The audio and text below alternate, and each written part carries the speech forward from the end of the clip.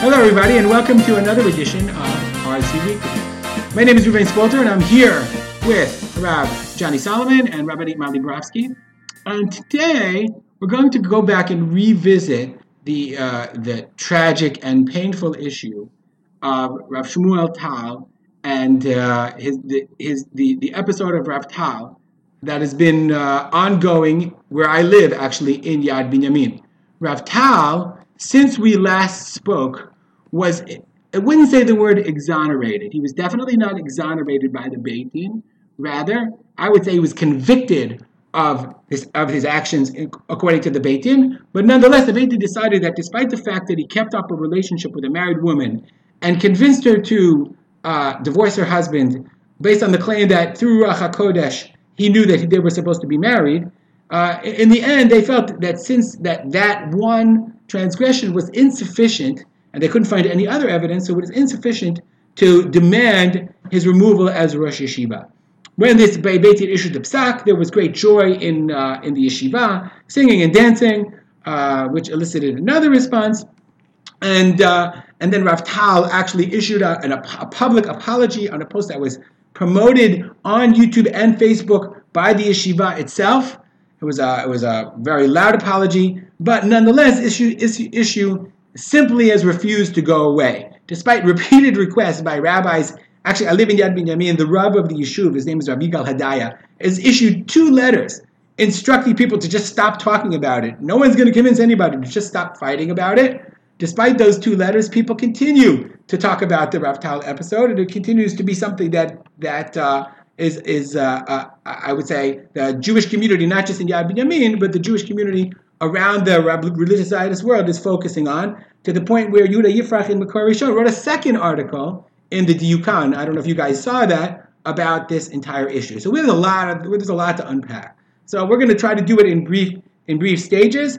I know if you don't know what I'm talking about, then you should go and read up on Rav Tal. The first question I'm going to ask is, okay, the Beit Din was appointed by Rav Asher Weiss. Rav Asher Weiss is a recognized halachic posek that really is one of the few people that spans different religious communities. He's recognized in the Haredi world. He's very popular even in the modern Orthodox world, or the religious modern Orthodox world. He appointed a Beit Din, and the Beit Din issued a psak. During the past week, a TV news article on Channel 13 news item reported conflicting evidence. On the one hand, Rav Weiss told the woman who was one of the plaintiffs in the case that the Beit Din was independent, and then he was somehow recorded by when he admitted to other rabbis that he was in full control of the Beit Din. So the first question is, okay, what do we do with the Beit Din? What's the status of Rav Asher Weiss? And following this entire episode, where did the Beit Din come from? Johnny, we'll start with you. Okay, you could start with me, but I'm going to start with some clarifications because I think you've been a little bit too broad in your brushstrokes, and we're talking about all people, and specifically victims. Nonetheless, we have a duty to be as accurate as possible.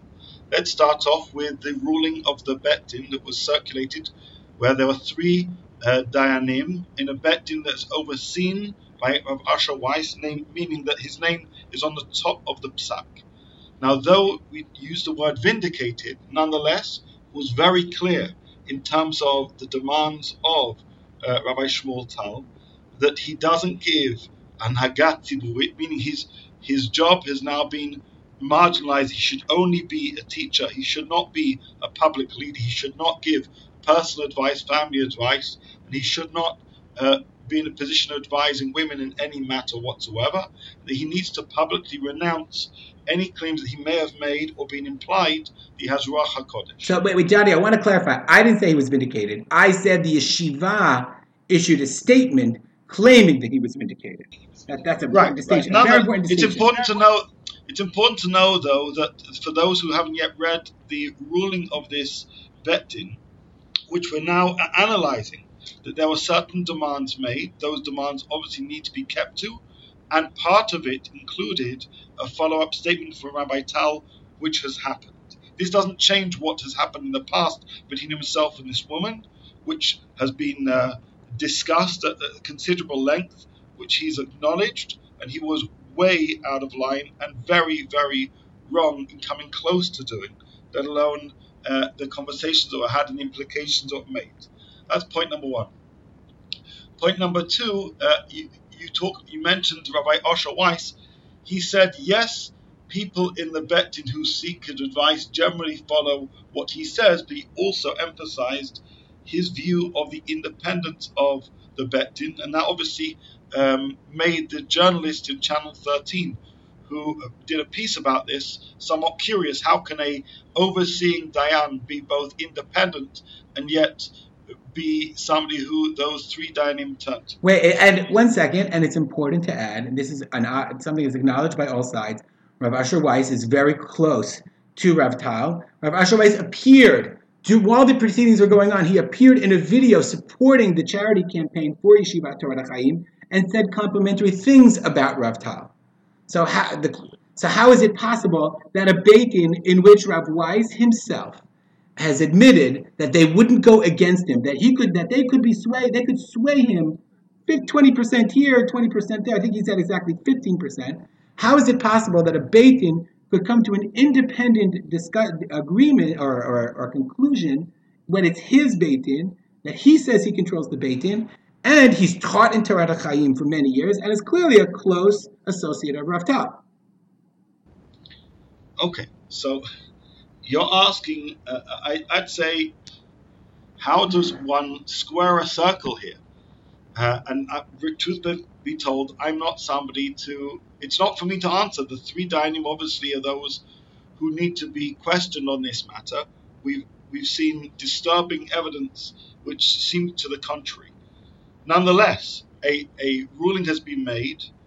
Some people are uneasy about the reaction of that ruling by the yeshiva, the Torah Chaim yeshiva. And for full disclosure, though I no longer live in Yad Binyamin, I did live there for 3 years, and certainly I observed Rav Asher Weiss give shiurim in this yeshiva, and so I'm well aware of this relationship that exists. So can you crystallize the question a little bit? I'm not certainly in a position to say what were three Dayanim thinking and how much were their kochot hanefesh, which is really the internal bias, influenced by what they may or may not have asked of Asher Weiss. What I do know is that a leading religious leader who has an influence on educational systems and institutions, for which I certainly some years ago had some tiny connection with, has acted in a deviant manner. Deviant does not necessarily mean that they've touched this woman, that undoubtedly... No, Rav I want to stay away from that issue. I want to stick with the Beit Din. Molly, can you answer my question, or do you not also... Yes, I have so much to say that we're trying to keep it We're going to keep it concise clear to your question. Okay, yeah. I will start by saying that, as I've said previously about Rav Asher Weiss, I have tremendous respect for him. He's well known as one of the most outstanding, I would say, Talmidei Chachamim around these days. I know people who I have tremendous respect for, who have tremendous respect for him. My husband took my son to hear a shiur by him because we thought it was an opportunity. I want to start there.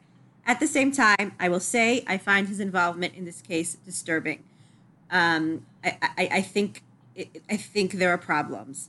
I also want to say that it's not the first time that Rav Asher Weiss, perhaps with very good intentions, has made calls on cases of sexual impropriety that I personally, coming from my perspective, as a therapist who has, again, training in sexual abuse, and works on what's called the Vad Muganut of our community. So I think about these issues a lot in terms of community and public policy. It's not the first thing Rav Asher Weiss has done that has made me feel, let me use the word, sorrowful. And again, I think it to me, it's about Rabbanim needing to be educated, the psychology and the sociology of abuse, and to recognize what issues are what issues they know about, and what issues they may be tremendous Talmidei Chachamim. They may be tremendous people of great spiritual stature. They may not. They may need to be educated about certain areas that's just not in their wheelhouse. I hate that word. It's too modern a word, but I'll use it because I can't think of any other word. And I think that there's unfortunately, I've seen it over and over, a lack of understanding of the dynamics of sexual abuse, and very well-intentioned rabbis, because rabbis are coming from a place where they want to help people, they want to support people, they want to support people that they know, that they care about, and they don't always understand the implications of what they're doing when they do that. And I do think that Rav Asher Weiss should have recused himself the minute there was a case brought against Rav Tal, who was a person that he had a relationship with. If he was not able to be objective, he should have recused himself, and especially not. If the question is, how much power did he have over this Beit Din?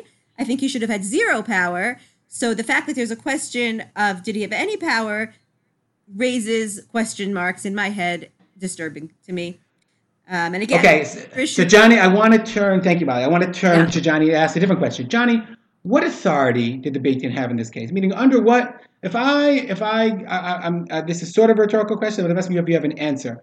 If I have like a question of should Rav Tal be removed or not? So there's the police that can decide that. But under what authority did this Beit Din act? Well, you have to ask yourself who brought the case to the Beit Din. Okay. Do you know? I have the psak right in front. Wait. Can I just add one thing? There are this is an important point. I know it's an important issue, but this speaks to what Johnny said. There are so many holes here, like Rav Tal dismissing people from his yeshiva who he doesn't like. So now all of a sudden those people can't be on the Beit Din because they're no longer there. Like no, they were never I'm just candidates to be on the Beit Din. What bothers me, and I think I want to say this before Johnny answers, is that I think Johnny is coming from a very tamim place where he's just kind of reading up psak din and saying, well, this sounds reasonable. And what I'm saying disturbs me is that what's missing is a larger picture of what's real. You can't just read this psak din. You have to understand Rav Tal's personality, his pattern of behavior, and also what it means to a community. And I'm sorry, I just have to say this before. No, not yet. We're still on the Beit Din. No, we'll come to it. Write it down. No, I wrote it down. I have to say this. I really don't understand how anybody can have a havamina that a person. First of all, there were other things he was accused of that didn't get to didn't have proof with other women. So let's leave that aside. That's in the background. But I'm just asking both of you as rabbis, a person who has admitted that this is what he's admitted to. I admit that I said that I have Ruach HaKodesh and that woman X should divorce her husband because my wife is going to die and we should get married. In what universe should that person remain a rabbinic authority in any capacity? Okay, you said it. Torah, you said it. Not Laharbit's Torah. I'm not understanding in what universe anybody can think that person should be a spiritual leader. And if you tell me teaching Torah is different than being a spiritual leader, then I have a problem with your view of what it means to be Laharbit's Torah. There. Can I come back to my question? Yes. Okay. So, Johnny, my question is, who brought the case? Okay. No. 1 second. I know we want to try and be linear, but I think this is too hot a topic to be able to achieve that quite that way. Number one, I was neither defending nor trying to interpret the ruling. For those who haven't yet read it, I just wanted to be reasonable to what's out there and make it clear that there were both conditions and implications. On a personal level, let me make this crystal clear to anybody who is listening in case there's fear of ambiguity. My personal opinion as somebody who was a previous resident of this community where this institution is, about multiple institutions, I 100% agree that no religious leader, no teacher who acts in this way should continue in such a position. Unequivocal. Nobody's asking my opinion, so I'm just saying it out there. That's point number one. I think that's important to be said. Okay. That's point, and this is according to my record on topics like this. Unfortunately, there's been far too many in my lifetime. Point number two, though, we're now the conversation here has veered onto the follow-up, not on Rabbi Tal, but we're now talking about Rabbi Asher Weiss, and maybe he could have perhaps influenced the ruling. I don't know, so I'm not going to talk about what I don't know, because all we're then doing is second guessing, which I think is not particularly helpful as commentators, shall we say, on a very delicate and unsettling situation. So I'd like to say, number one, no, I don't think he should be the head of the institution. End of conversation. Number two, heinous things were done, and let's call a spade, and let's not redirect the light onto anybody else other than the person who should carry. I have to interject, Johnny. I have to interject. I'll tell you why. I have to interject. The reason we're talking about this now is because we already said all this. If you want to hear us say this, we said this 2 weeks ago or 3 weeks ago. When we last talked about it. I don't think it needs to be reiterated. Molly, you know what I'm saying? The reason no, but what I'm saying, my point is that recording. You weren't there. That's true. Johnny has it right. But what I'm saying is that the fact that rabbis, well-intentioned as they are, and I appreciate what Johnny is saying, and I agree. I think that the other side that says, oh, look at these ridiculous rabbis and they're sucked in that exonerates Rav Tal, are not being fair to these rabbis either. I agree with Rav Johnny that if you read it, they're trying so hard to be good and fair and honest. That's really what it seems like on the face of it. But I didn't say that either. Whoa. I didn't say that either. I just want to say what's there. Right? I'm not interpreting what they say. I'm simply saying what is written there for those who haven't yet read. Now, point number 3, though, is why was there a bet in? Let's answer this question as best as a commentator knows. That means I don't have all the facts. There are a whole variety of stakeholders in both the Yad Binyamin community and all the other networks of communities associated with Rav Tal, who, when things like this happen, they don't know what to do. Right. Okay? Right. They say, well, we better not say anything bad, and we want to give him due process. And this either hasn't got, I don't know whether the police have been involved or not. I want to make that clear. I'm ignorant on that question. And if that is the case, I'd be happy for somebody to tell me otherwise. Nonetheless, a whole variety of stakeholders said, since we don't know what to do, we want to appoint people to advise us as to what to do. Now, that group, based on what they've written, all I know is what is written. They had forensic team looking through his computers, and they made certain conditions, etc. And their recommendations were, you're right, he's done some really bad things. There are other things that he's doing which we think should continue ticking over. This is how things should be left. Obviously, I've made it clear that I disagree. But the reason why these kind of rulings are sought is because leaders aren't leaders. Let's call a spade a spade. People are are petrified of expressing their opinion, and instead what they do is they lean on what they hope to be independent bodies. Now, what's being claimed by both of you is we're not so sure how independent they are. I'm not going to offer my opinion because that's an unknown entity, although certainly where there's smoke there may well be fire. Okay? But nonetheless, leaders have turned to this ruling and therefore acted as a result of it. But if that's how the process is, you'd hope it to be squeaky clean, and for many people, it seems to lack aspects of that based on certain personal associations. So I'll tell you. I will tell you. No, hold on. And I would like to say something. I've been trying to lead Johnny in a certain direction. He didn't want to go there, which is totally fine. Right. My point is very clear. There is no plaintiff in this case. Nobody brought the case. So therefore, whose idea was it? It's clear that the yeshiva or whoever was trying to deal with this problem thought, listen, we can't just sweep this under the rug. It's going to come out. So the best possible way of dealing with it is to bring a group of independent arbiters. We'll just decide that they're going to be the people who are going to make the decision. We're going to totally pawn it off on them. And this is what the yeshiva did. Time and time again. Don't talk about it. Nobody talk about it. It's in the hands of the Beit Din. And lo and behold, what do you know? The Beit Din came out and said, honestly, I was rather surprised how honest they were, but that Rav Tal could continue. Was anybody surprised? Meaning what I'm saying is there is no plaintiff here. Nobody brought the case. This case was brought to the Beit Din, in my opinion, and solely in my opinion, as a complete PR move. Because there's no other way to exonerate the yeshiva and to move forward. Now you have, and who did they bring? They brought a Beit Din of people that they were quite certain would see things from their perspective. I'm not saying the Beit Din was tainted. I don't think that. But I think that, and I think they were probably very disappointed when they saw what the Beit Din actually wrote. But they brought a Beit Din in order to whitewash that which was, so they could say the Beit Din issued their psak, Everybody move on. Nothing to see. It reminds me of, like, you ever see like the Naked Gun movie? You know what I'm saying? Where the guy falls off the cliff and he's like splattered, and then he comes, no, nothing to see here. Please move on. Nobody look here, because the Beit Din has issued his ruling. And that's exactly what happened. The day after the Beit Din issued the ruling, lo and behold, all the publicity for the yeshiva, Rav Tal is exonerated. Everybody's celebrating. We were just waiting for the Beit Din to come. You have a Beit Din with no official authority, appointed by no one. I'm not entirely sure who had responsibility. I'm not entirely sure who brought the case. What's even the Shulchan Aruch allows for this? There is none. Meaning this whole Beit Din, people, I think it's a misuse of the notion of a Beit Din, and what is done, in my opinion, is it abused the notion of rabbinic authority. Because now we're seeing this ping pong back and forth. The person probably most hurt here, who wasn't hurt before, is Rav Asher Weiss. He comes out looking absolutely terrible. So, and who gets hurt? Oh, let's be very clear. There is a victim here, which is a woman. No. I'm thinking aside from the victim is the woman. I'm totally agreeing with that. In the whole, I'm talking about the aftermath.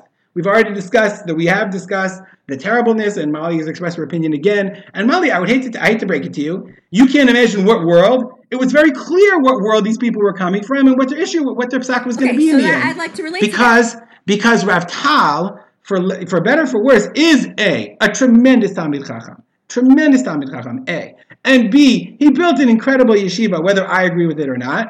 And it was impossible that people were going to look at it independently and see what he had done and come to the conclusion you have. Because they don't have your background, and they don't come in from your perspective, and they simply cannot think that I'm going to throw away this man's career when he never touched her. Okay, so and that's exactly what they said. That's my problem. Meaning, you have a much more nefarious perspective than I do. I was much closer to Johnny. I just don't know enough about the potential in and out the politics that you're describing, whether they're true or not. But when I was looking at it from a much purer level, the way Johnny was describing it, I also saw a failure in leadership, and it goes back to something I said one of our earliest podcasts, which is Johnny was saying, they were trying to like lifsoach al shtei hasi'ifim, right? Well, we're not sure, we don't have enough, we don't want to take a position, so we're kind of going to say this part's bad, but this part's good. He's also a Talmid Chacham, but he also admitted to this bad thing.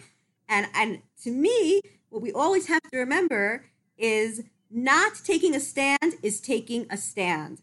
And when you take a wishy-washy stand in a case like this, you are absolutely taking a stand about sexual abuse. You are absolutely taking a stand about the way rabbinic leadership views people who abuse their power in cases of again, sexual interactions. Who cares if he didn't put a hand on her physically?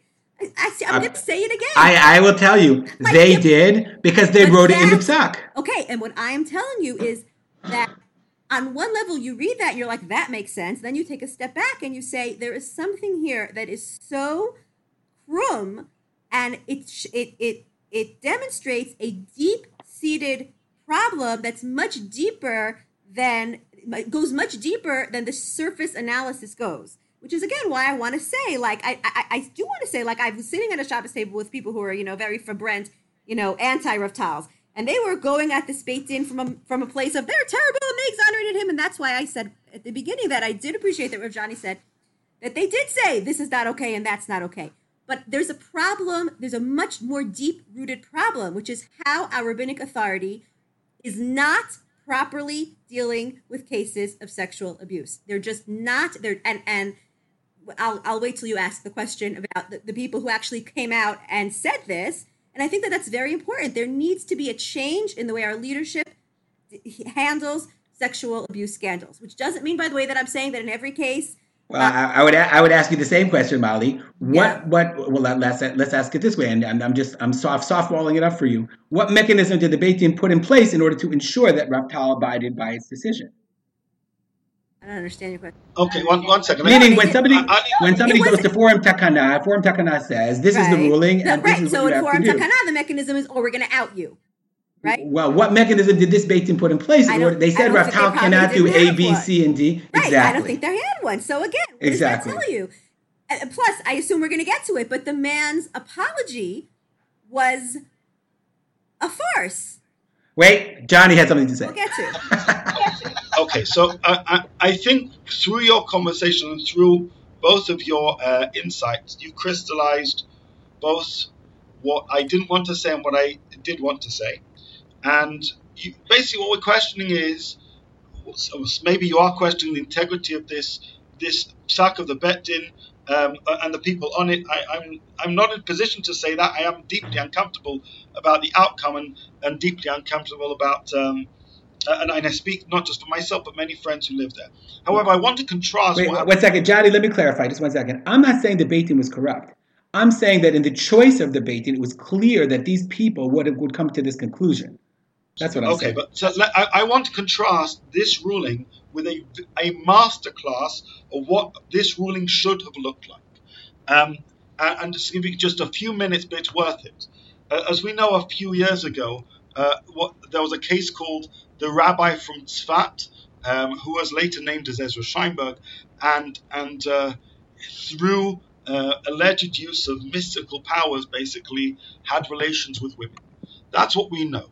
What fewer people know is how rabbis had to deal with the aftermath of that situation. We had cases of real adultery, and the question is, what are the status of the marriages afterwards? Now, the person who addressed this specific case was Dayan Dichowski, who I have immense regard for, and he wrote a lengthy ruling in Tchumin. This is volume 36 for those who are interested. And in fact, not only have I read the ruling multiple times, but I heard him discuss the ruling in a lecture he delivered in Bar Ilan. Now, the reason I want to draw our listeners' attention to this ruling is precisely what follows and what informed it. You see, the ruling titled Isha shezinta b'hashpa'at ruchanit mistit, which is obviously part and parcel of the associated risks of what was happening there with Rabbi Tal. It has an appendix called Shtifat Moach, which is basically brainwashing, and 2 essays analyzing how the influence of one person can lead others to act, and how that should impact on a religious ruling such as this. Now, I'm not saying the cases are precisely identical, but I think they're sufficiently similar for us to say the following. What Dayan Dichowski did is, before he wrote a halachic ruling about complicated cases such as this, he said, I don't understand how people can manipulate the minds of others through invoking mystical powers and Ruach HaKodesh, but I know I need to before I write a ruling. And so he sought experts in the field.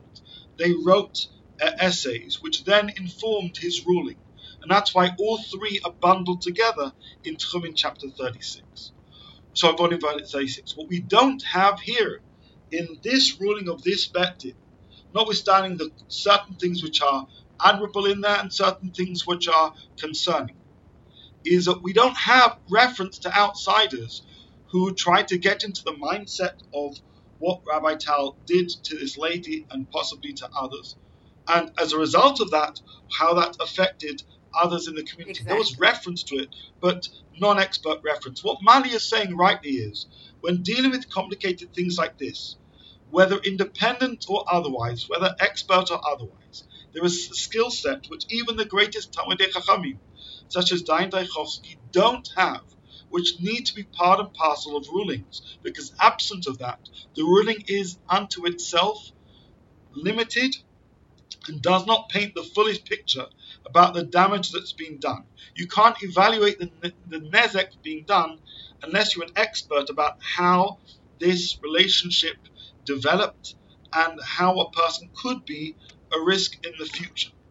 Yes. So my feeling is, having both been clear about what I'm not prepared to question because I don't know, and what also I'm very absolute about, Mali, and your contribution means, you know what, whether this Bet Din did right or wrong, and whether Rav Weiss was influenced or not, that's obviously deserving of an analysis. I'm not able to give that necessarily. What was absent was those expert voices which were needed, because this is what we're dealing with. Somebody who invokes mystical powers to lead people astray, whether they do or don't touch a person. Ultimately, that influence, that power, and that power dynamic is toxic. It's something that every person, every educator, every leader should be cognizant of and create very, very strict boundaries against. And here there was a failure. So Johnny, I think we would of course agree with you. Anybody on this podcast? I want to just add one sentence to Johnny's thing, because he said everything 100%, and of course he said it more articulately than I did. I would just add two things. He talked about mystical powers. I would talk also about the dynamic of sexual predators and abuse. And you said the danger for the victims, and you alluded to also the personality of the abuser or the predator. That's another very important piece. This man's, the charisma, the extremism. Again, we talked about it last week. I don't have to go into it again, but those need expert analysis. It's not. So I think that's exactly the point. I think I think this is the fault line between, I would say, our community and a Haredi community. Our community would say, for whatever our community would say, where are the experts? Where are the social workers? Where are the psychologists? And I think when you go to a more Haredi bent, they'll say, well, we'll rely on our instinct, and we're not really interested in, psychological. I don't think they would say mumbo jumbo, but I think they would say that they would not consider the need to turn to outside sources for exactly that. So now, wait, Molly, I have to read for you. I don't know if you read this in Makor Rishon. This is my surprise question for you. So there's this. I don't think it's even a question. I just want your head to explode. So there's this letter in Makor Rishon. Did you see it? Did you see the letter in Makor Rishon? You did? No. You know what my I'm head is talking ready to explode. So this woman, right? Her name is Tzipi Efron. She writes. Milvad zot, she's writing, aside from this, Rav Tal lo nitzel et samchuto kedei livgoa betzon marito. He didn't use his position in order to abuse the people in his flock. Haisha shayta imo bekesher, the woman he had a relationship with, pag'a bo lo pachot mishehu pag'a ba. Right? Hey. Abused him no less than he abused her. Now, I don't think Molly's going to agree with this, but a lot of people think this. Exactly, which is how do you respond to that? But my response is, which is exactly why we need psychoeducation. People need to understand the dynamics of abuse and the dynamics of power, right? You could have this. You could make the same conversation. You know how often you have cases in couples therapy where there's a case of abuse and the therapist isn't trained in abuse, right? And what are you told always in couples therapy? Oh, it takes two to tango. If he's behaving one way, then of course she's contributing also. Unless you are trained in domestic violence, you don't know how to differentiate a domestic violence, an abuse case, from a typical couple b'sichsuch. And you need to be able to make that distinction. And in a domestic violence case, say, wait a second, we need to untangle this. You are an abuser. You are a victim. Your job is to take control of your actions. Your job is to keep yourself safe. Because I'm asking you honestly. Every therapist has to have training in abuse. I would think that any therapist who's going to do couples therapy, I think it would behoove them as a responsible therapist to have taken some type of training in domestic violence and abuse. Absolutely, because otherwise they will be sitting there because, well, it's her fault. She's depressed. She doesn't get out of bed. She doesn't help with the kids. She's so anxious. Oh, really? Do you know why she's depressed and anxious? Because her husband is abusive. Okay, we're getting far afield. We got to move on to the next topic. You have the last word on the Beit Din. Word on the Beit Din. Wait. Which is why I just want to really bring down this point, which is this is what I'm trying to say over and over, which is we need psychoeducation in our communities, not experiences that are going to undermine the messages that need to be told, but we have to have reparative experiences that are going to, as Rav Johnny said, explain what's actually happening to our communities so that they can stop falling into these traps that they fall into over and over. Number 2, we turn to number 2. We're not going to get to all 5. The apology. The apology. Rav Tal was instructed to issue an apology, and Johnny seemed to allude to the fact that he followed the letter of the Beit Din and issued quite a public apology. I personally have to tell you, I don't think it's easy to do what he did. I'm not so sure it's obvious that to do what he did. And he didn't just say mistakes were made. He said, I made mistakes. Now, it might not be as clear that Molly wants him to probably, I don't know what Molly wants. Some people might want him to apologize specifically to the woman. We don't know if he did that or not.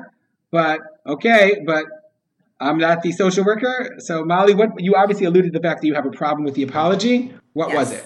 Okay, so as I'm watching this apology, I'm like writing down to myself the things that are driving me bonkers. First thing is the guy stands there with a pair of tefillin on his head, which already tells he has a certain opinion of himself. Because somebody who's comfortable saying, I am holy enough to wear tefillin all day long. No, that's not fair, Mali. You just have to know that you're about Torah Chaim. That's his psak. He believes, and in the yeshiva, they wear tefillin all day long. So in his mind, it's so interesting that you read it that way. And Johnny will tell me that this is true. In his mind, his yeshiva, they wear tefillin all day. Something about his mind, right? Because the story I know is about Rav Kook sitting with tefillin all day long. And in Volozhin, they went to the Netziv and they said, who is this guy who thinks he can wear tefillin all day long? And the Netziv said, yeah, nobody can wear tefillin all day long. You know who can wear tefillin all day long? Rav Kook. So anybody who thinks that we in our yeshiva can wear tefillin all day long, that says something about him, especially when you add this is a person who also says a lot of extreme other things. So I see that, and I see what's a yellow light. Yellow light in terms of how the person views himself. Now, when he's describing... Yeah, but this is nothing new. That's not connected to this case. But it is connected to the case. Because what this is telling me, I'm interested in what's this underlying psychology of the person I'm listening to. It's not the words he's saying. It's what is the mentality of the person behind the words he's saying. So I'm listening to the words and I'm trying to parse out what's the message behind the words. So he starts, first of all, you should all, I think Rav Blau did a very good analysis of what was wrong with this apology. And if anybody wants to read it, you can read his piece. He talks about we're all sinners. He goes, life is not like, when you go to customs and there's the green lane and the red lane and you can just go to the green lane because you're pure. We're all sinners. So what is he doing? You say that, oh, it's so wonderful. He admits that he's a sinner. No, he's just normalizing his sin. He's basically saying, I'm a human being. All human beings sinned. I know that I sinned. And I've done my cheshbon nefesh, and now I'm all better. What bothers me there? A, he's minimized the egregiousness of his sin. I'm sorry, but going to the green meches lane and going to the red meches lane, as we all are sinners, that's appropriate if you forget to say ala michya. It's not appropriate if you've told a woman to divorce her husband because you want to marry her. And if you're not aware of that, he's normalizing and minimizing. These are the manipulative tactics. I don't think, Molly, I think you're not being fair because you could read it in entirely another way. That's okay. You could read it and you say, asked me how I'm reading it. You can read it and say what he's saying is, I am no greater than you. I am susceptible to sin like everyone else. But he's not like everyone else. Way. How many people do the kind of things that he did? He's not like everyone else. His tshuva is the tshuva of Shaul as opposed to the tshuva of David. Read Shmuel Aleph, Perek Tedvav. Chatati, ata kabdeni neged Hashem. I sinned. I'll give that 5 seconds. I'll give you my lip service to my sin. And now I'm going to go back to the way I was before. Very, very little soul searching, very little taking up, very little internal remorse. I think you're being totally unfair. How do you know what kind of soul searching he did? How do you have no idea? I'm saying I don't see on this person, if he really did soul, any person who actually was aware of the seriousness of his sin would come to the conclusion, wait a second, I need to step back a little bit and take a step away from leadership. Ribbono shel olam, I said that I have Ruach HaKodesh. I almost destroyed this family. Anybody who did any kind of, again, look at the tshuva of David. First of all, chatati l'Hashem, nothing else. Second of all, read Tehillim Nun Aleph. There's like, I'm unworthy. I don't know if I can serve God. My heart needs to be broken. My personality needs to be shattered. Molly, David HaMelech might have written that Tehillim, but you don't know if he gave a public speech. I'm willing to bet you that David HaMelech said Chatati LaHashem to Natan HaNavi, but he didn't say it to everybody else. He had enough problems. But Seder, I don't want to get into a conversation about, Sefer Shmuel. I'm just saying that was the shorthand in my mind, right? When I watched him, I was like, yeah, that's a Shaul, that's not a David. I mean, that's not the person who taught us how to do tshuva. That's a person who says something very shallow, very lip servicey, so he can continue. And again, the facts speak for themselves. He said, I sinned, but look how much I've been exonerated. They're all dancing and singing, and he didn't say, wait a second, why are you guys dancing and singing? He's like, woohoo! It's not, I can't, maybe again, Johnny, who has the gift of being able to articulate things very, very incisively, maybe he can come to a clearer kind of articulation of what it is that struck me so forcefully. But I don't want Johnny to tell us what struck you. Johnny, what struck you? But I'm saying I wondered what struck me was the same. The truth is, you can explain what it's I'm funny trying to because say. whilst Mali was speaking, some of my ideas were being crystallized, but also some of hers. she's also being unnecessarily kind to me, and I do talk often far too long. But let's go back to what, again, it's a question not necessarily of what was said, but what wasn't done. I have a sefer at home called Hatshuva B'Sifut Hashut, which means basically penance in response to literature. And we have, for example, from the writings of the Rokeach, when people did heinous crimes, how they'd go to Galut, or they'd sit by the entrance of a synagogue and basically live a life of poverty for a certain amount of time to achieve some kind of self-cleansing. Now, contemporary authors from across the continuum of different poskim say nowadays we don't ask that of people. We need to give people a break, that we need to give people the right to reset their lives. However, what I'm understanding what Mali is saying, so I'm not necessarily saying what I'm thinking, is for somebody who wears tefillin all day, I'd expect them to treat themselves a bit more like the Rokeach. But what you're having is an image of somebody of piety, but in terms of the rhetoric, somebody who seems to be saying, yes, I did wrong, somebody who publicly says they made significant mistakes. Nonetheless, he's still in the same position.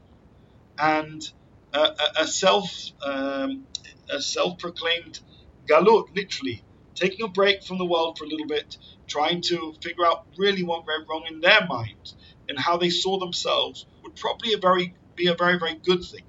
And oftentimes we have people who do bad things. We say, take some time out, kind of recalibrate who you are based on the mistakes that you've made, and maybe after that.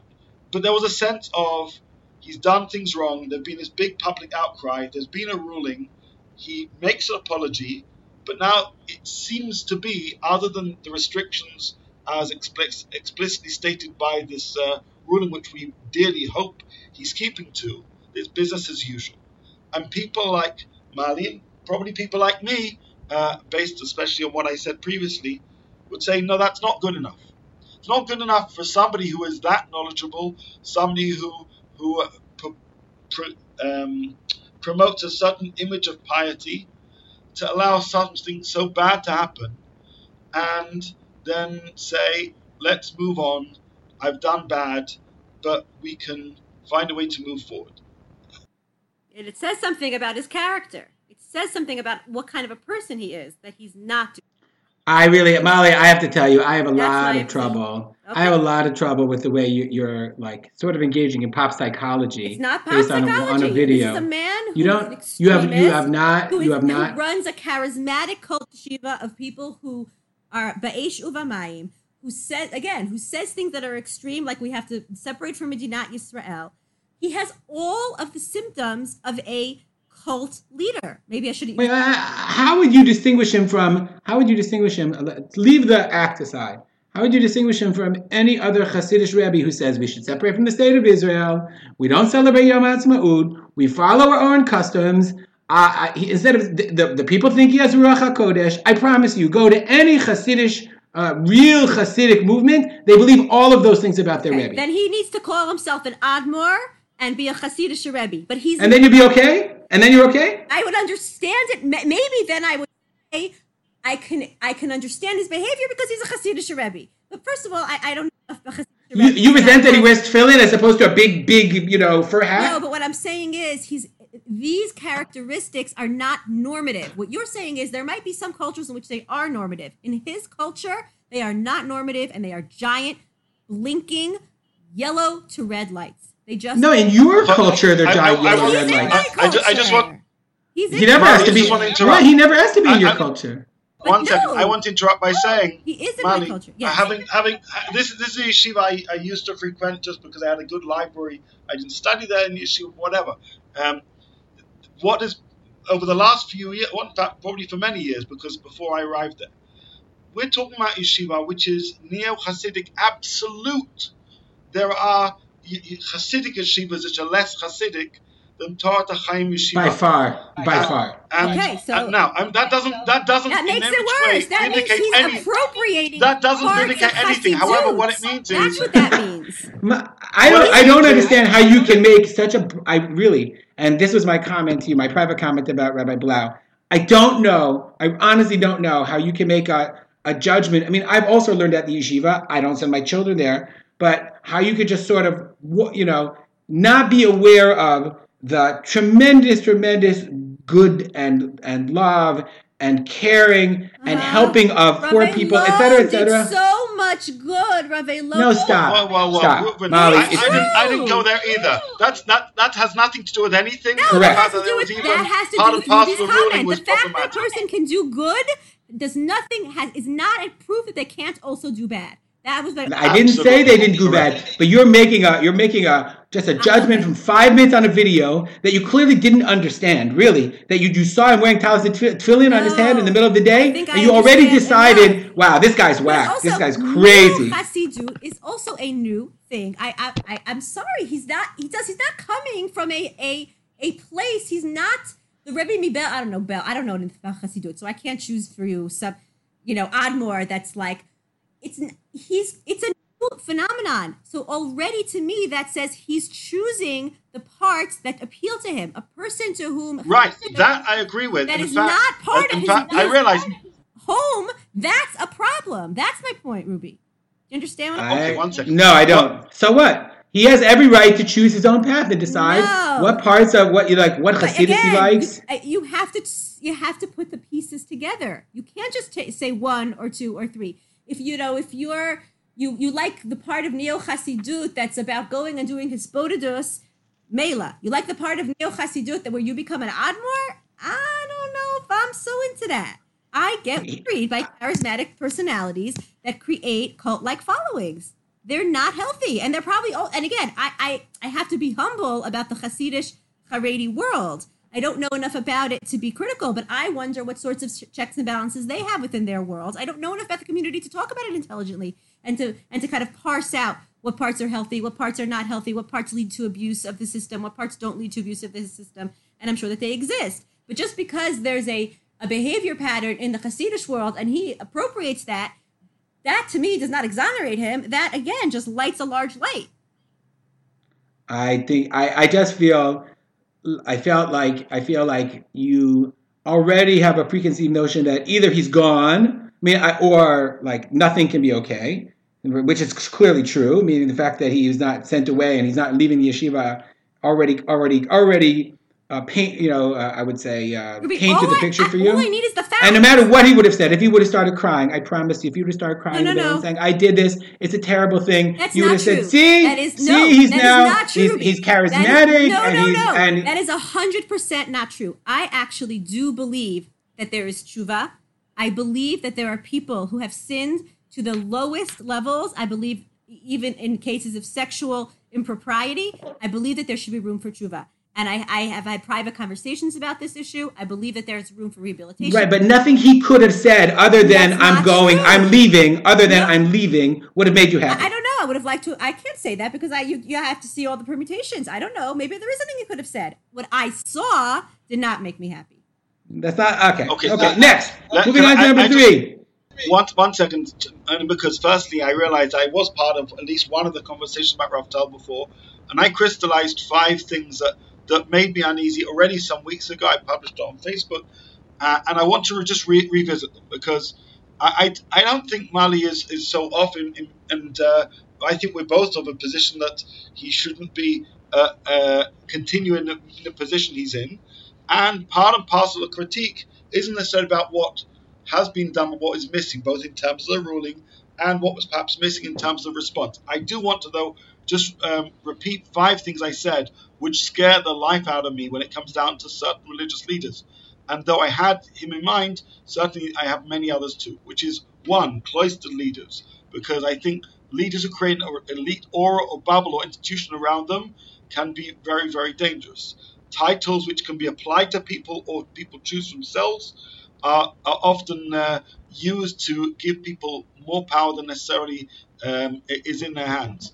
Those who claim unusual spiritual practices or speak about being a mystical personality, or others attribute that to them, are also deeply worrying. And number 5, those who are obsessive about modesty. I want to say, meaning immaterial of this particular case, all those 5 things worried me significantly about Rabbi Tal, which is why I have zero connection with him and never did when I lived there too. People need to realize that, often we talk about a siman and a siba. Sometimes an event happens which is representative of a culture which is deeply worrying, immaterial of whether you have evidence of something. There was an unhealthy culture there. I believe there probably still is an unhealthy culture there. I say that based on my own personal experience. No, John, you're undoubtedly correct. Obviously, you're correct. Just crystallized what I was trying to say. Our disagreement and our discomfort with the whole, meaning with the whole worldview and the whole perspective and everything about Rav Tal is totally separate from whether he apologized or not and how his apology came across. No, because you wouldn't. I'm telling you that you wouldn't like anything about Rav Tal if he got up and gave a shiur on Hilchot Brachot. I promise you would find the same problems because you don't like what he had to say. So therefore, he couldn't apologize for you. If his personality would have changed, would have done real tshuva, and he would have gone through a real process, then maybe I would have liked what he had to say. What you're saying? He doesn't want you to like what he has to say because he's not looking for you as a Talmidah. That's not the person he's trying to influence. What I'm saying is exactly what Rav Johnny said. His signs are signs of a dangerous person.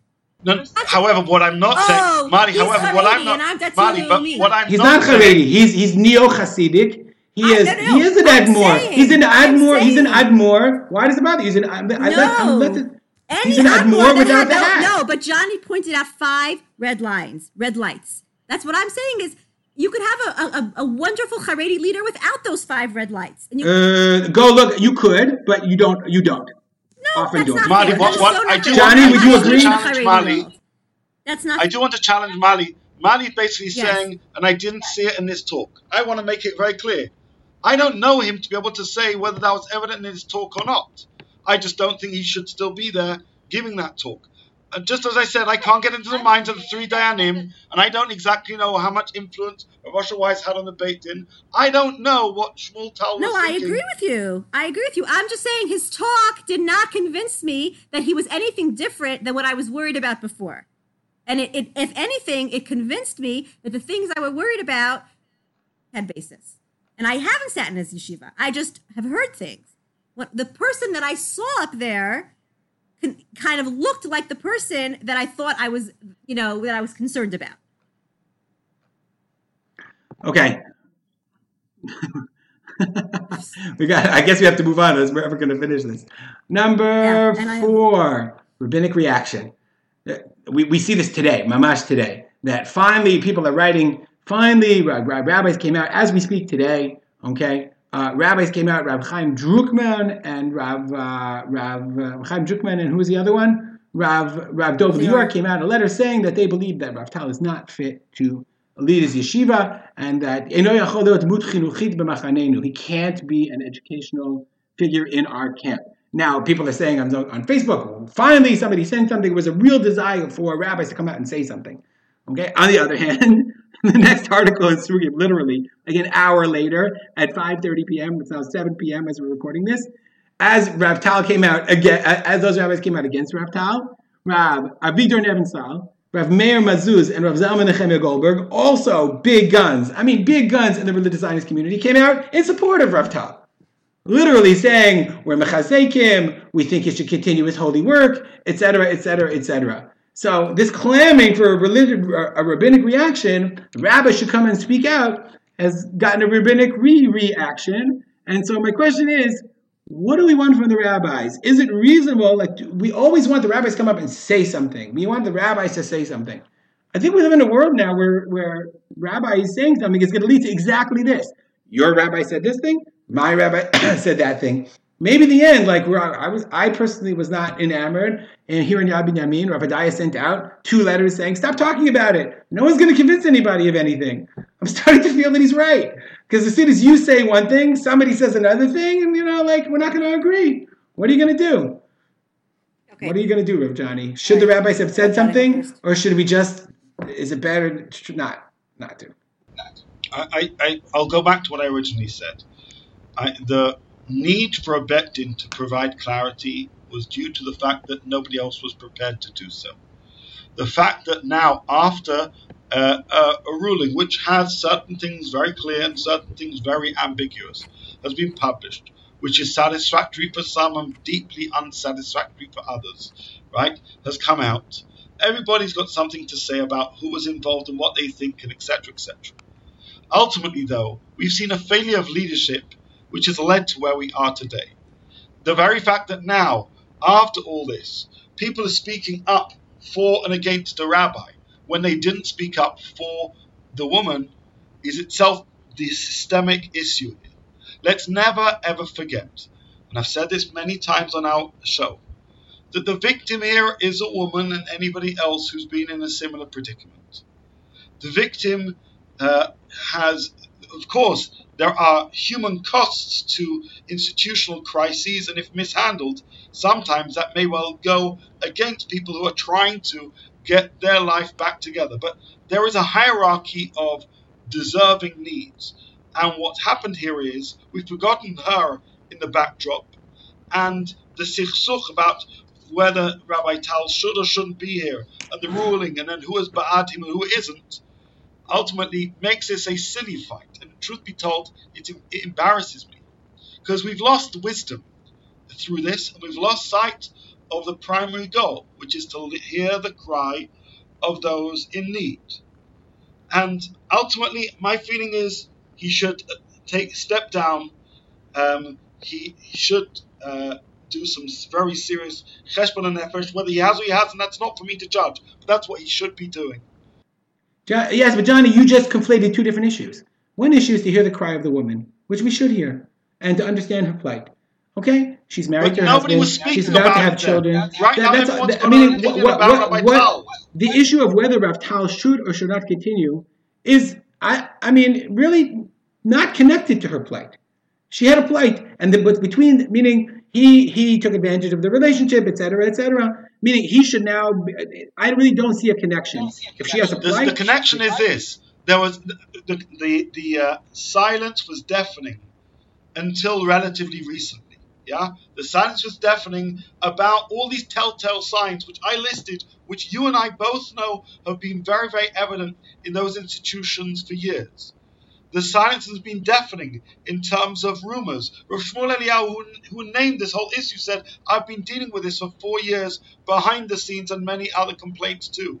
And almost nobody else has spoken up. Wait a second. You said we have to trust the Beit Din. The Beit Din said that they investigated, and there are no other claims. The Beit Din said that we couldn't find any other claims. When he went public, then other rabbis from the same community, people whom you and I both know, said Rav Shmuel Eliyahu is tzaddik and tzodek, right? But now what's happened is we've had a redirection. What bothers me time and again when we have situations like this is we get so caught up in whose camp are you in that we forget that we should only be in one camp. And so I think they're profoundly connected. Again, I don't understand. We should be in the camp. We should feel bad for the woman. 100%. But that's not the issue. We all feel bad for her. If we did, we wouldn't have come to this. Because if we did, leadership would have shown itself, voices would have been raised way before the need to go to Beit Din, way before the conclusions that have happened, way before what's happened. Meaning, if there would have been firmer, more coherent leadership about that plight, we wouldn't be here. The fact there wasn't is why we are here today. Molly?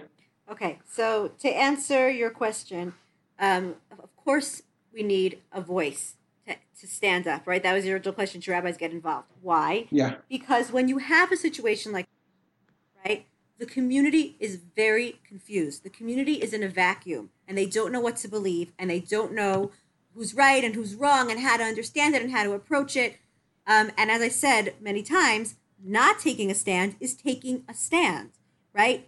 By definition, you are taking a stand when you say, shh, no lashon hara, that takes a stand. And so again, two issues. One, you are taking a stand. And two, you're leaving people in a state of intolerable confusion and lack of clarity. somebody has to be the adult in the room. Somebody has to be the leader who stands up and clarifies. That person should be a professional who can explain in professional and clear terms what's actually going on. And even if there are places where the answer is not clear, they can say, look, here's a place where we're not sure. But you need voice clarity to help to help kind of get who's the adult in the room here? Okay, Rav Dov Lior or Rav Nebenzahl? Okay, so then you're going to tell me, who's the adult in the room? Obviously, I have an opinion. My opinion is the adult in the room are the rabbis who, like Rav Blau, have many years of experience with this, have consulted with professionals, have dealt with this in depth for a very, very long time. That's why I'd say Rav Blau is trying to be the adult in the room, and that's why he does have. You had asked the question, what does he know? What does he know? But like, why is he? I did not ask that. I asked, is it appropriate for him to write about it from halfway around the world without having any knowledge of the situation? So my answer is it is appropriate because he's one of the few adults in the room, metaphorically, among rabbinic leadership. Then there's going to be a whole lot of other rabbinic voices. That's going to happen. That's the nature of rabbis. They're going to have different opinions. But if we're going to say we want leaders to stand up, then we know who's going to censor who gets to stand up, who isn't going to stand up, not me. So what I'm going to say is I'm going to let all the voices speak. I'm going to listen to all of them, and I'm going to decide which one of these do I think are speaking professionally, ethically, with a voice of halachic integrity and spiritual, moral, and psychological integrity. And just to go back to Johnny's point about how is this connected to the plight of the victim? V'od ech, it's connected to the plight of the victim, which is something I said before as well, which is that every time that we inappropriately respond to a crisis in our communities, we are re-traumatizing past victims because what they're seeing is that what happened to them has happened again, and that if they feel like it's happened one more time to them, and they are voiceless again, and they are not seen again, they are not heard again, and we are setting the stage for future victims because we are not giving a clear message about how you deal with people like this. Like you had said, shh, don't tell anybody. Really, Ruby? I want to tell you something. You talk to your kids. I don't care, and I can have a lot of respect for the Rav of your community. I understand that, Rav Johnny said he's a person that he has tremendous respect for, and I appreciate the idea of no lashon hara, but I'm telling you, you speak to your children. You tell them what danger signs there are, what warning signs there are. Molly, I feel like you're just making my point because you said two things. One, you say, I decide which rabbi I want to listen to. It's rabbi our rabbi, and I decide which rabbi is most appropriate to me. So, really? Do I need a rabbi in order to tell me that? In order to tell me, wait, let me finish my turn. Do I need a rabbi to tell me which rabbi I should listen to? Because then I have to ask my rabbi which to listen to. That's number one. And number two, you said, Ruby. Number two, you said to me, is talk to my kids. And you know what I said to my kids about this? I said to my kids something very simple. If you ever got, and I really said this to them, I said, my daughters particularly, if you ever go to talk to a rabbi and he tells you, go ahead and close the door. You get up and you say, Kvod Harav, no, I decided it's not important. And you walk out and you never go to that rabbi ever again. Okay, why is that? Okay, because you have to have the seichel, because we have to be parents and we have to be adults and we have to educate our children to be cognizant of the situation that they're in. And I wonder, and you ask yourself, how do we educate our children that they're not going to a Rav at 1 o'clock in the morning and asking him to solve their problems about their marriages? So I'm saying, I'm not done yet. Okay? So therefore, this idea of looking to rabbis to speak up for us, or having, it goes back to my original point about a Beit Din. The Beit Din has decided. The Beit Din has decided nothing. The Beit Din has decided that that they feel that Rav Tal shouldn't be fired. But we all have obligations as parents and as educators and as people who teach and people in the community to decide to ourselves, 1 second, am I going to send my children there? Am I going to be quiet when my neighbors are considering sending their children there? I mean, I think to myself, what would I do? What would I do if my children came home and said, oh, this is great yeshiva and I really want to go there? And I'm pretty sure, I said to them, listen, I support you in a lot of different things. I'm not paying for that one because I just don't believe I would support it. And I tell people, If you think that by sending your children to that high school, you're not supporting that institution, you're wrong. Because the Beit Din didn't absolve you of your parental responsibility. Which leads me back to the first thing the idea in the first place. The idea of battling rabbis. This rabbi wrote this letter, or that rabbi wrote that letter, to my mind, is a chilul Hashem. It doesn't cause kavod HaTorah, because you've got your rabbi and I've got my rabbi. I would love if Rav Hadai to come along and say, it's an important issue. Everyone has different positions. I have my position, but you have an obligation to teach your children. And maybe that's what he said in the end. Right, because you're not going to convince anybody of anything about this. And all our complaining on this podcast hasn't convinced anyone, because the people that agree with us agree with you. 1 second. I want to just end with this last point, which is I don't disagree with you. I think the two things are contradictory. I think, one, parents have a responsibility to educate their children, exactly as you're saying. And at the same time, we are a community that believes in leadership.